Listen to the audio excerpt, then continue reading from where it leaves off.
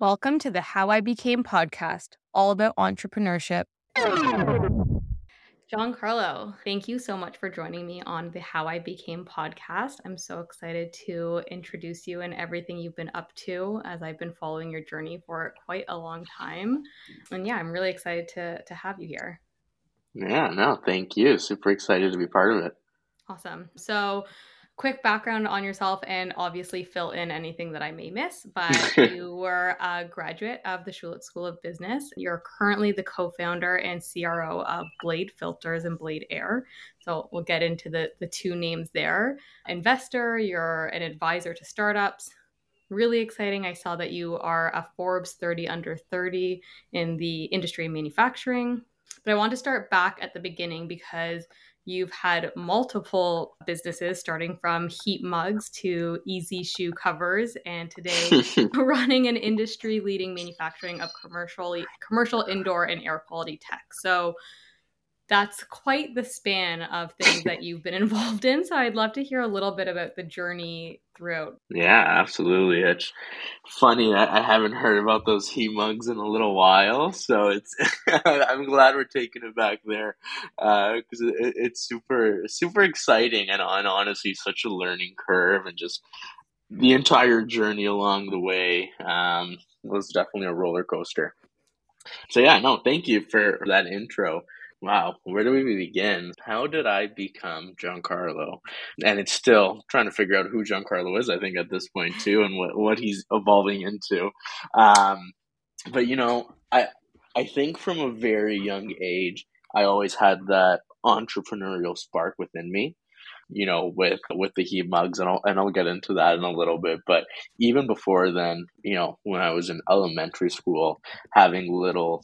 It wasn't just a lemonade stand on the corner of my house. It was lemonade stands are boring. Let's do something more intriguing. Let's do pina coladas. And I remember doing that, and people would come for lemonade. I'd be like, I also have pina coladas if you want. So, so as funny as it is, so it kind of always had that spark in me, but never really clued into it. To be honest, it was always just something fun to keep me busy. Going through high school, and high school is kind of where I got my first real taste of entrepreneurship to an extent. Actually, in grade 11, I joined a program called the Junior Achievement Company Program, a program that focuses on financial literacy for students. So they start all the way down from like, I don't know, say grade 2 or whatever like that, and teaching you little things. But as you get into high school, they have a new program called the company program. And essentially what the company program is, it's an 18-week program that allows students to start up their own companies. And what you do is you have a group of, say, 25 students. You all put a little bit of money in to get shares. I don't know, say like $10. And then so super little. And it's an 18-week program. So you have advisors. You come up with the idea of what you want to do, and you go through everything. You create a business plan. You sell products, and then at the end of the 18 weeks, you liquidate to see how you did, if you did well or if you didn't. In grade 11, in the first year that we did it, we started a company that was called Opaque, completely black mug, and then once you put the hot beverage in there, a light bulb shows up, and stuff like that. We had like Tetris ones and Pac-Man mugs. So, we didn't do very well that year, to be honest. Liquidation wasn't the hottest. Liquidation wasn't the hottest that year, but we definitely learned a lot. That was really the key. So that was in grade 11. In grade 12, I did it again, and it was with a whole new group of people. And what the focus for me, at least this year, was, okay, where were the mistakes that we made last year? How can we improve that? And I want to win something. So at the end of each year, they have awards. Started a new company again, part of the 18-week program, and this one was actually. It was focusing on first. Let's do something that nobody else has done before. Connecting youth, because we noticed everybody's on their phones nowadays. So we wanted to focus on what really brings people together, and it was the pillars of arts and sports. And we wanted to have a huge networking event, which was kind of our cumulative event at the end of the year, that we brought in like Olympians. We raised a ton of money for the MLSC Foundation. We had a ton of speakers. And anyways, all the mistakes that we made the previous year, wanted to change that up, and we ended up winning Company of the Year that year. We ended up actually raising the most money that any student-led organization did for the MLSC Foundation, and so on and so forth. So that was really kind of the first true taste of entrepreneurship that I had. And now I'm actually an advisor for the company program Oh, too. that's really nice. You get to give back. Do you think that you got involved in that program because you already knew you enjoyed entrepreneurship, or do you think that that got you more into entrepreneurship? So that, in my opinion, is what got me more into entrepreneurship. Okay. In high school, like grade 9, grade 10, I wanted to get into engineering. And then I started taking more business courses in grade 11, realizing I liked that a little bit better. And I wanted to start my own company, didn't know really what I wanted to do. And then Right. this opportunity was presented to me, and I was like, sounds like something that could be really beneficial, and I think I would learn a lot from it. So like now I anybody that I meet who I know has kids in high school, I always push it and I suggest it because it was such a pivotal moment for me in my life. And I think if I didn't have that opportunity, I don't think I'd be here where I am today, to be honest. It instilled a ton of confidence in me, taught me a ton of life lessons, such as the first one, learning from your mistakes and not being afraid to fail, to be honest. Even in grade 11 and 12, I think it takes a lot of self-reflection to say, okay, what did we do last year? Actually take wrong last year, actually take note of it and use that as a way to move forward. Where did you even learn that sort of framework? Because I am still working on doing that. Yeah, at the time, to be honest, I think it was just me and my competitive nature intrinsically being like, in the following year, I want to win something and I want to do better and I want to keep growing. And I think that's kind of really where it came from. I think it's just based on everything that was in my surrounding, my family being in sports and all that kind of stuff. It just all kind of built up within me and just drove me with that mentality and that mindset. You know, that introduced me into entrepreneurship. I still don't think it really drove in me fully that that's the route I wanted to fully take because, I ended up going to Schulich, as you mentioned, for university. And throughout university, I specialized in accounting. Was weird as it is, I really enjoyed it and I actually loved my accounting classes. I won't judge. I know, right? Uh, so, I was going down that route. I had jobs lined up for when I was graduating already at some of the big four accounting firms. You know, I had that mindset of, okay, this is the route that I'm going to do, and I enjoyed it and I liked doing it, and that's why. But while I had that in mind, it was always, I'll probably work at one of these firms for a little bit, but the Yeah. ultimate goal is I want to start my own accounting practice. I want to have my own clients. I want to do my own thing. And I met Aiden, who's obviously one of my business partners at Blade, in our first year accounting class, and he was going into law. That was his direction that he wanted to do. And it was okay, I'll start an accounting firm, you start a law firm, and we'll just toss each other clients, and that's how it'll work. Right. So we both kind of had that mentality. So now where Blade started was in opportunity that came in mid to the end of our second year in our undergrad at Schulich. Aiden's brother Joe, who is 2 years older than us, so he was in fourth year at the time, he was studying chemical engineering at Ryerson, Toronto Metropolitan University. Hmm. Oh, I didn't know that. Oh no, you didn't know that? Yeah, so Ryerson is now team. Yeah, Joe always loved to grow tropical plants. That's really how this whole thing started, with Joe's love of growing tropical plants, and to cope with the stress of engineering and studying. That's what he did, and you know, being in Canada, as we're experiencing right now as winter's approaching, there's not enough light and heat for him to grow his tropical plants year long.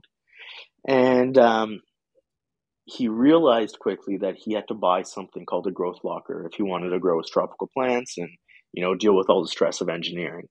And as he was looking to buy this growth locker, quickly realized that he couldn't afford one. But he's like, you know what? I'm an engineering student. I'm just going to build my own. And that's exactly what he did. So as he was building this growth locker, he saw a component of the growth locker called the carbon filter. The carbon filter was used to remove any smells that came in. And when he saw this carbon filter, he was looking at it and he's like, okay, this thing needs to be replaced every year. And it's pretty expensive to replace it. Once again, I'm a student. So he looked at it and he's like, listen, he's like, it has to be replaced once a year because the carbon in it becomes exhausted, meaning that it no longer removes the smells anymore.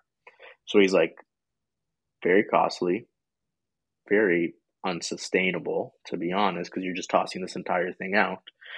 He's like, there's got to be a way that I can just replace the carbon in the unit, not this entire piece of equipment. Oh, So he was asking his friends actually at the time who were growing cannabis because he's like, I know these guys are using it because they have to remove the smells.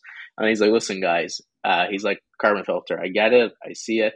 There's got to be something that has a replaceable carbon cartridge. Like, what's on the market? They're like, no, like it is what it is. This is how it's been for 25 years. don't Just question it. It is yeah, what you it just is. got to do it. Yeah. And he's like, so let me get this straight. There's no carbon filter on the market that has a replaceable carbon cartridge. They said no. So that's where the light bulb went off in his head. And he's like, you know what? I'm going to design a carbon filter with a replaceable carbon cartridge. And that's what he did. Came up with the concept, went to Aiden, because Aiden and Joe are brothers, and presented the idea to Aiden. Aiden then came to me with the opportunity and the idea, and he's like, "What do you think of this?" And I said, "Honestly, I have zero idea about the industry, but it sounds pretty cool. Let's do some research on there and see if there's something worthwhile." So Aiden and I at that time, so it's 2017, cannabis is getting legalized in Canada this year. So a huge market opportunity if there's some value here. We quickly did some research on these carbon filters, saw that hydroponic stores were the stores that sold them throughout Canada. We called pretty much every single hydroponic store that you can imagine throughout the country, provided them our value proposition on what we were trying to do without giving too much away. And everyone loved the idea. Everyone loved that it was sustainable. It was innovation in the space. They said that this is actually something they probably pay a premium for, and they would be interested in carrying it.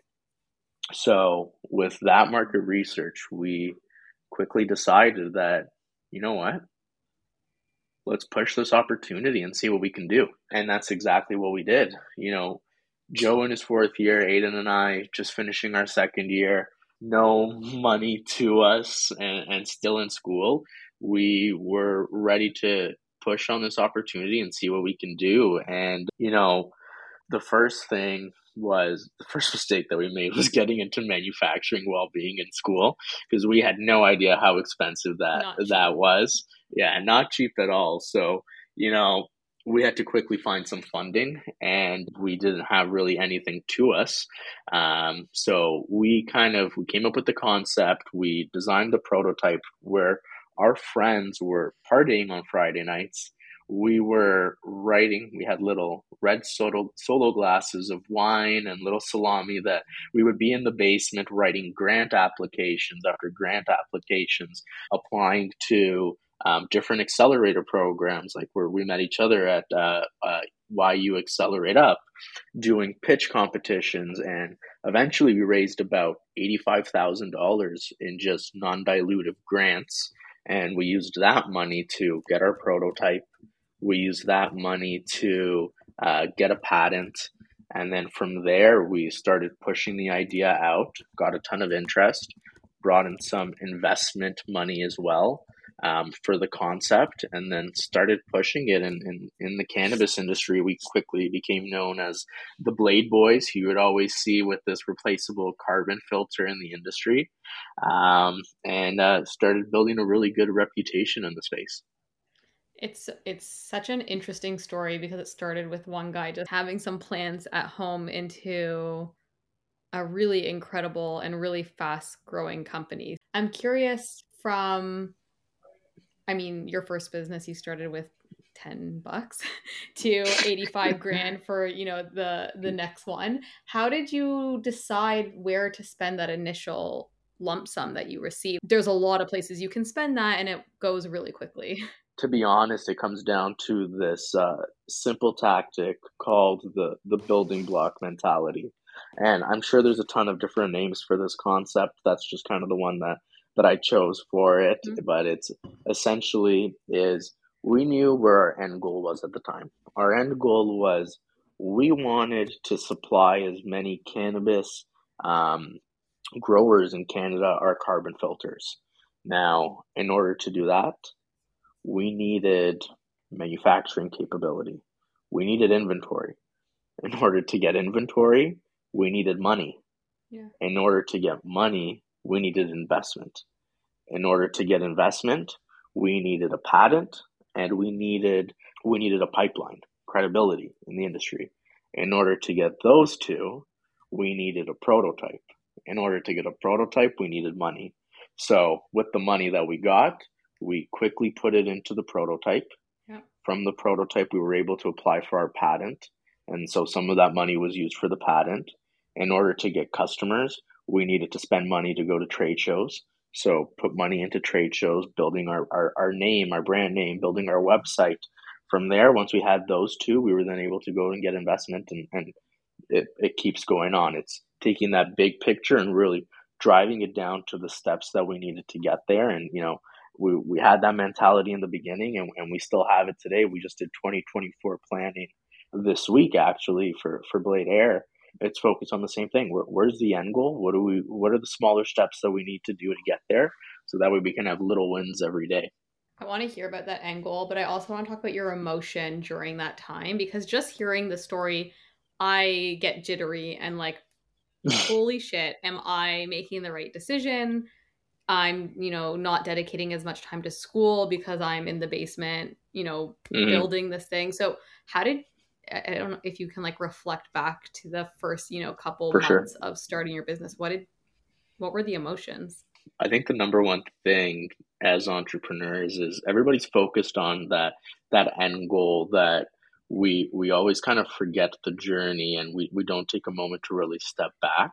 And in my opinion, that's probably one of the most exciting, if not the best part of the entire thing is just the journey throughout and honestly, consciously every day, just take a step back and realize where you're at.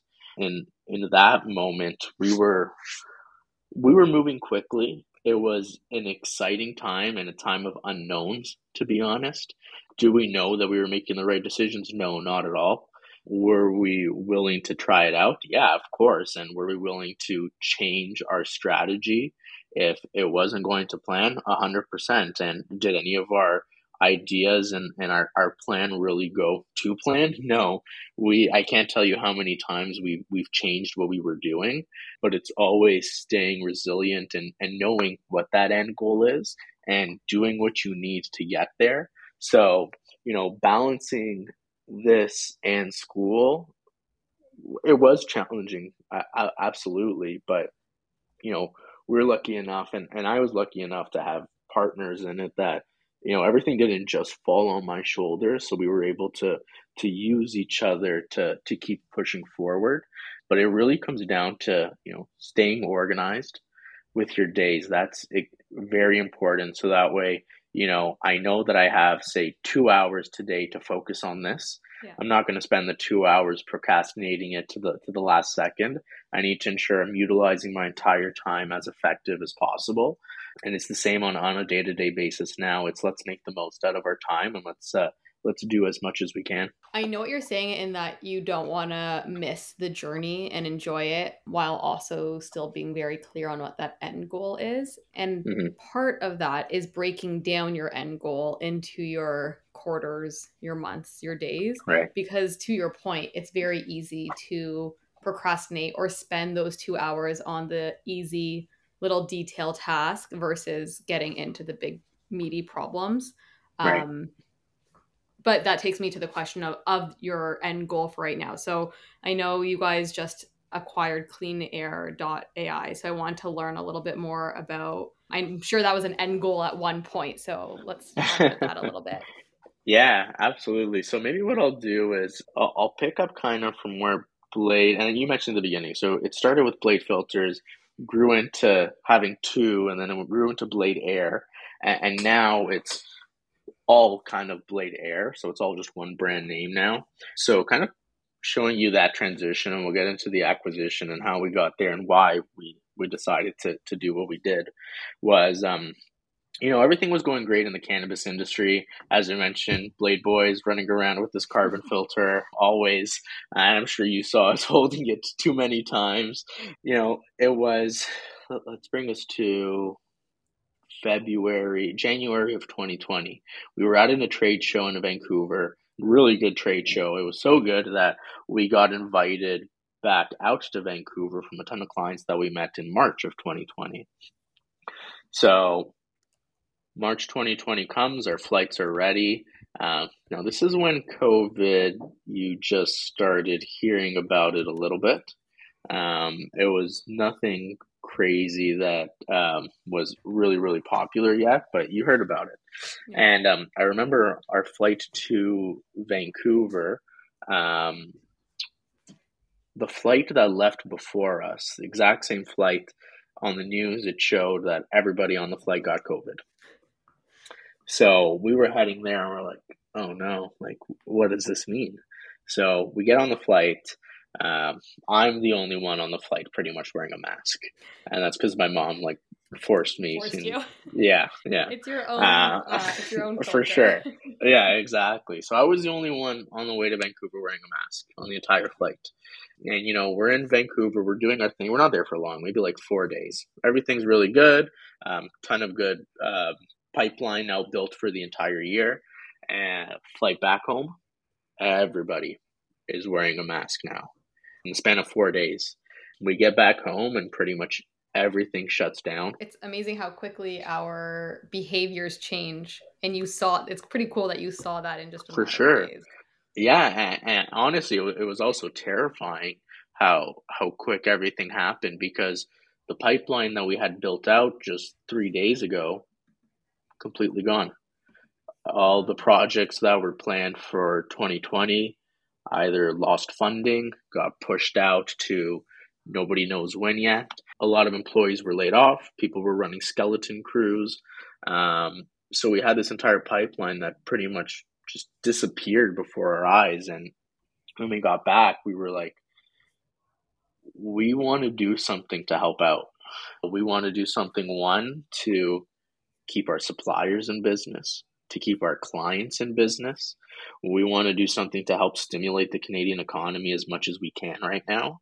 And we quickly put our team together and try to do as much research that we could at the time to figure out what we could do. And quickly realized, let's introduce HEPA air purifiers and see if this is going to be a tool to help out. From a ton of research in past pandemics, we determined that it was something that's going to be really beneficial. So we quickly developed what was the Blade Air HEPA air purifier, the first generation at the time. And it was an industrial unit, all Canadian made because we wanted to stimulate the Canadian economy. And we started pushing that into the market as much as possible. Was this still a B2B product? Yeah, when we introduced it. So we started it in March. Now, quickly developed it. We're looking at maybe June. It was a super, super quick turnaround time. And, we started pushing it to the market. We're like, okay, who can benefit from these units right now? And we're like, well, it's a pandemic, so everybody can. So we would literally wake up at 3 in the morning. We would plaster flyers of these air purifiers on every business door. I kid you not, throughout York Region, throughout Toronto. Um, it was so funny because we would go before anybody would come into the office. So that way, as soon as they showed up, they saw this flyer on their door. We did this for like maybe 2 weeks, just every single day, and got maybe one call back. And that callback didn't even want to buy anything. So we are like, okay, obviously this plan's not working. Yes, it is COVID. People do need better air quality, but realistically, who can afford it right Right. now? So we went back to the drawing board, and this is kind of going back to that thing of learning from your mistakes. Um, we decided, okay, let's maybe narrow our target down to maybe doctors, dentists, and private schools. So did that, started seeing a lot of success with private schools. So we started focusing on this area. So started dealing and started getting a lot of success with private schools. And then the next thing was, okay, let's try to go after the public school boards. Had to learn how they purchased because we had no idea. You know, I started emailing pretty much every single person that I can find at these school boards, the trustees, the superintendents, just letting them know what we're doing. And I can't tell you how many emails I got back saying, hey, we're not interested. Hey, stop emailing me. Just no, no, no, no, no. So I was like, okay. One person actually called me back and said, hey, I appreciate this. We do what the government tells us to do. And right now, there's no funding for this. We're not doing anything, but I appreciate it. So I was like, okay, fair enough. Like, at least I have some insight now versus everybody saying, just leave me alone. Right. So, started calling private schools again and going down that route. And one day as I was calling, CP24 was on the side, and I saw that the Ontario government just released $50 million to improve indoor air quality in schools. So I'm like, huh. I quickly found that person's number who talked to me before. This was like 3 weeks after. Called them. It went straight to voicemail. And I said, hey, it's Giancarlo calling from Blade. I don't know if you just saw, but the government just released a ton of money to improve indoor air quality in schools. We're here if you need help. 10 minutes later, I get a call back. He's like, I saw that. He's like, send me this, this, this, and this in an email, and then we'll go from there. And I said, perfect. I was like, you know what? I'm stopping everything I'm doing with the private schools. This evening, I am going to email everybody who I emailed before, everyone that told me to get lost, and I want to be the first one in their email, in their inbox in the morning, basically telling them what we're doing again, how we can help out, so on and so forth. This is probably August at this point. I'm starting to see orders come in from school boards. We're starting to grow and leverage the relationships that we had. And I think by the end of this year, where, the beginning of the year was no pipeline in place, I think we ended the year with probably about 1.5 million in sales. And we just graduated school in 2019 as well. So this was like fresh out. We entered into a pandemic with all this excitement and then completely downhill and then right back up on the roller coaster. What a theme of pivots. Not once were you like, well, I guess this business is a bust. It's like, well, fuck it. We have to figure it out.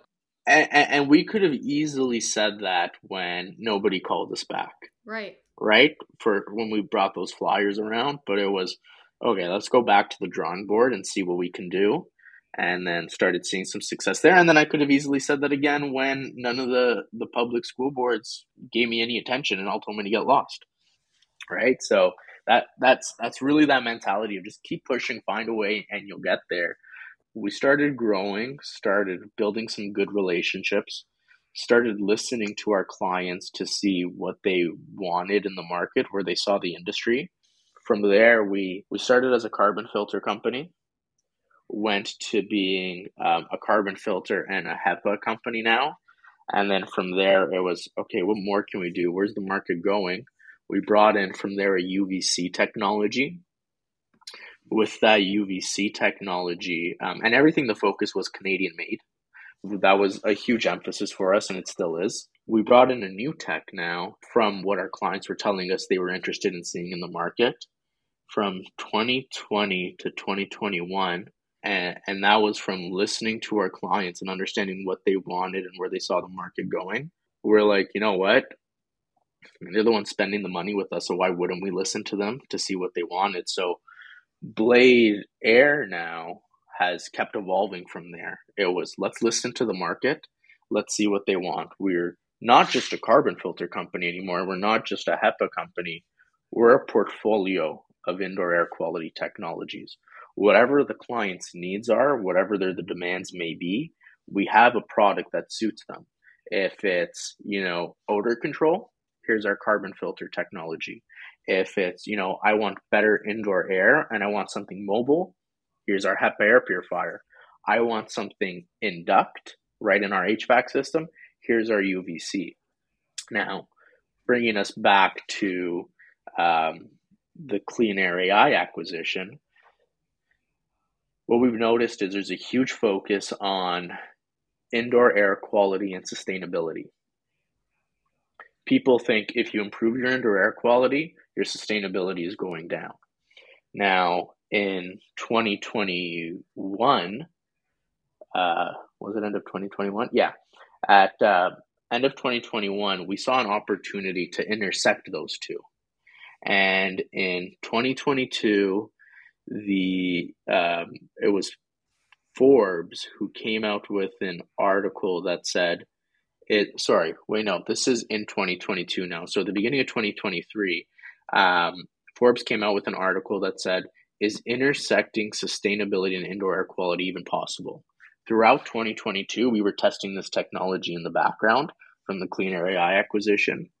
And we knew ahead of time that, yes, it is possible. In fact, we outperformed the top tier suggested indoor air quality filters by over 2.5 times, and we provided 75% energy savings to our client. And at the time, that client was the distillery district who we were working with.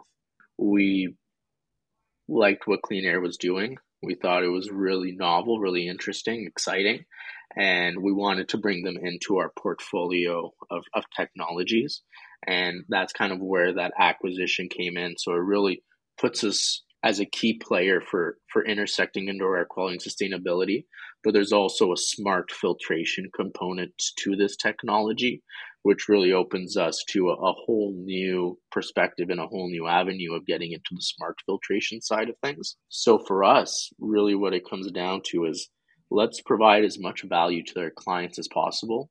Let's focus on Canadian-made, North American-made technologies, and let's really breathe innovation into this industry that hasn't had innovation in a long time. And that's kind of where we're at now. It goes right back to the very start of your story when he was asking around, how does this filtration work? And everyone's like, don't question the industry. Like, it is how it is. No one's going to innovate here. And unlocking that and questioning that has gotten you to like this unbelievable growth. How did you service that? Because you're changing every process in your company in order to go from a 1.5 million to $30 million company. Yeah, it was a ton of quick and rapid growth. And to put it in perspective, so up until January of 2021, we didn't have our own office, our own warehouse. We were working, when we fulfilled that first 1.5 million, we were working out of our subcontractors' facilities, and we would literally sleep in our cars there all night because it didn't make sense for us to drive home and go back there in the morning. We begged them to just let us stay inside the facility and work all night. And keep in mind, we were also paying them to do the work for us that we were doing. We just wanted everything done a lot faster. So we literally stayed there and worked. But so to put it in perspective, in January of 2021 is when we got our first office. Yeah. We got 2,500 square feet, and that was office and warehouse. So 10% of it was office, the remainder was warehouse. By February of that same year, we were completely out of space. So those are some of the challenges. And from there, we started having to look for new space, went to 5,000 square feet. By, I think, May, we got into 5,000 square feet, ran out of space there. In October of the same year, we ended up moving into 30,000 square feet. And that's where we are right now. So on that end, it's a great problem to have, absolutely. Yeah. But it also comes with challenges. And the other challenge, and really what helps us drive, is building out our team and all the culture internally as well. So for us, one thing we've always focused on is bringing in good talent, bringing in strong individuals, and building a strong culture within the company. Because we knew with those key pieces, we can sustain the growth and we can build to provide more growth. So, in the early days, and it's still like this for us, is we know where our strengths are, we know where our weaknesses are as individuals, and we hire where our weaknesses are and where we're lagging. So that way, the organization as a whole is always better. We want to be surrounded by people that are smarter than us, that complement us and our complement our weaknesses, right? So that mentality and bringing in people who have, very self-driven, entrepreneurial, hardworking mindsets has allowed us to push through those challenges that we had, and has helped us build a strong, sustainable base in the organization to continue to skyrocket. It's so exciting to see the type of growth. I mean, I remember coming and listening to some of your, the storytelling must be like 5 years ago now, some Yeah, of the Schulich events, and not really knowing much about the business to where you are now. It's just so incredible. You've mentioned a few times about forward looking and pivoting, and things are constantly evolving. So if you're looking forward and planning for the next year, 5 years, 10 years, right. what does that look like for you and the team? For us, yeah, absolutely, and that's a great question. So, I kind of alluded to it, but really, what our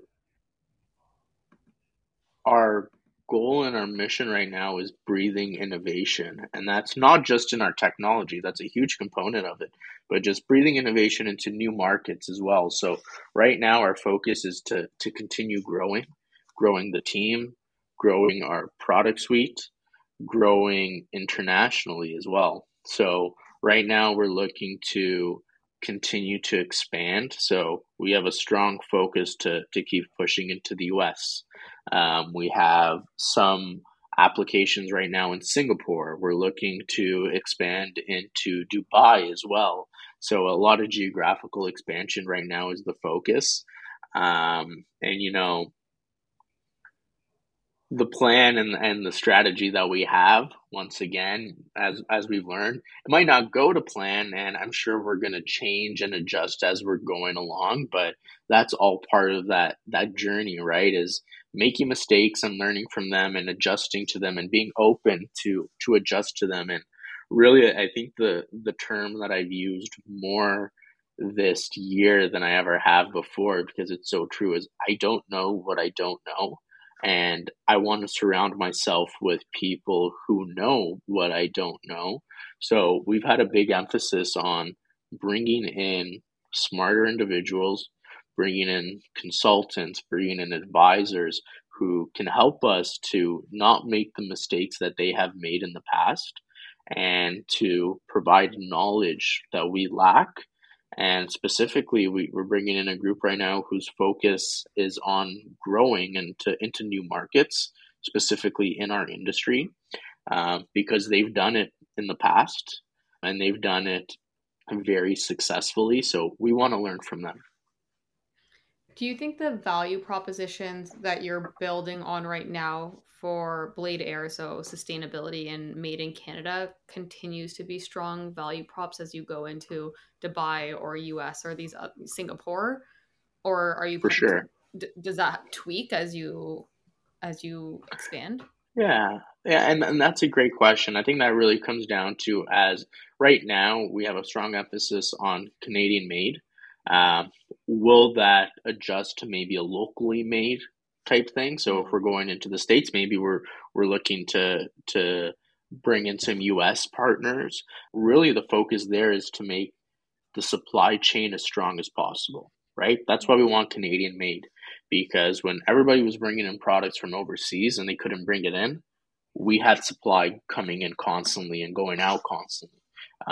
So really, the emphasis maybe changed to having a strong supply chain, right? Which we do have right now, and maybe finding different ways to do that. I'm sure if we're developing in Canada and maybe shipping out to Singapore, it might be a challenge. But I think we'll cross that bridge when it comes, and we're going to learn from people who have done it before and see what their suggestions are. You've had really rapid growth and it looks like you're not trying to slow down anytime soon, but there's a lot of ways you can grow. You mentioned it geographically, product suite.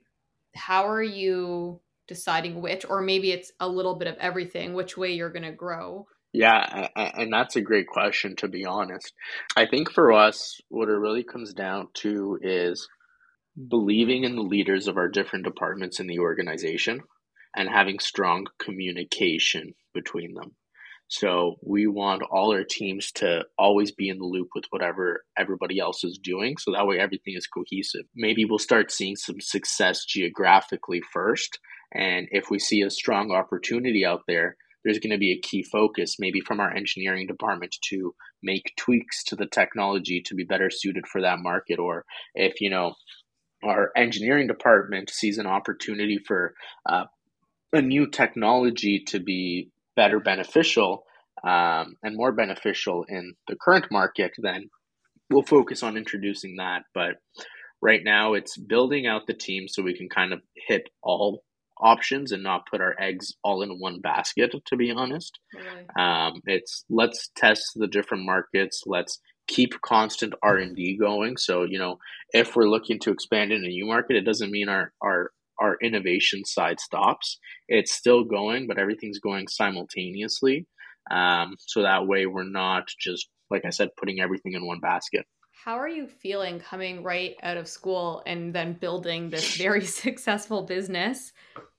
How has that been for you? Because you're right, you're leaning into other leaders to help Mhm. guide and build you as a leader and a CEO. But how has that experience been for yourself as a founder? Yeah, uh, and that's a great one. And to be honest, it's you kind of got to pitch yourself sometimes, and you really got to, like I said at the beginning, you kind of got to take that step back every now and then and just understand where you are and what you're doing, because what we're doing now is really honestly what we've always dreamed of doing.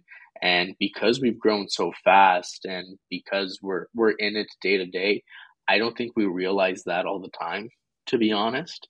And for us, like, so one thing that I do, and I just started doing it for fun, was every day what I'll do, well, not every day, but most of the time, is at the end of the day, I'll kind of just jot down notes of, what happened during the day. Because what I find is I'll tend to forget like some of the ups and downs that we had last year or the year before. And what I'll do is on New Year's Eve every year, I'll kind of read through the year to see what happened, because really what it allows me to do is see, okay, we've gone through challenges in the past, and we've probably gone through bigger challenges than we might have gone through that we're going through right now. And all we need to know is we overcame them, and really just looking back at the roller coaster ride and the journey and just being present in the moment. I think that's the most important thing, is just just being present at least once a day, and being thankful and grateful for everything that we've been able to do, and our team, everything that they've been able to do, because it's not a one man show, it's not a two-man show, it's not a three-man show, it's everybody's efforts together. And we were lucky enough, actually, probably about 2 weeks ago, we won EY Entrepreneur of the Year award. Thank you. Yeah, and we were one of nine winners for that night. In everybody's speech, it was, this is great, and thank you, and we appreciate it, but this is really dedicated to the entire team. They're the ones who make us look good every day, and they're really the ones who are just continuing to drive all this great growth and building the organization every day. It must feel very special to be part of that and see how far like yourself and the team and the product has come. We're in our last few moments of the interview, and I have like a whole list of questions that I never got to because it was just so interesting. So thank you for sharing everything that you have.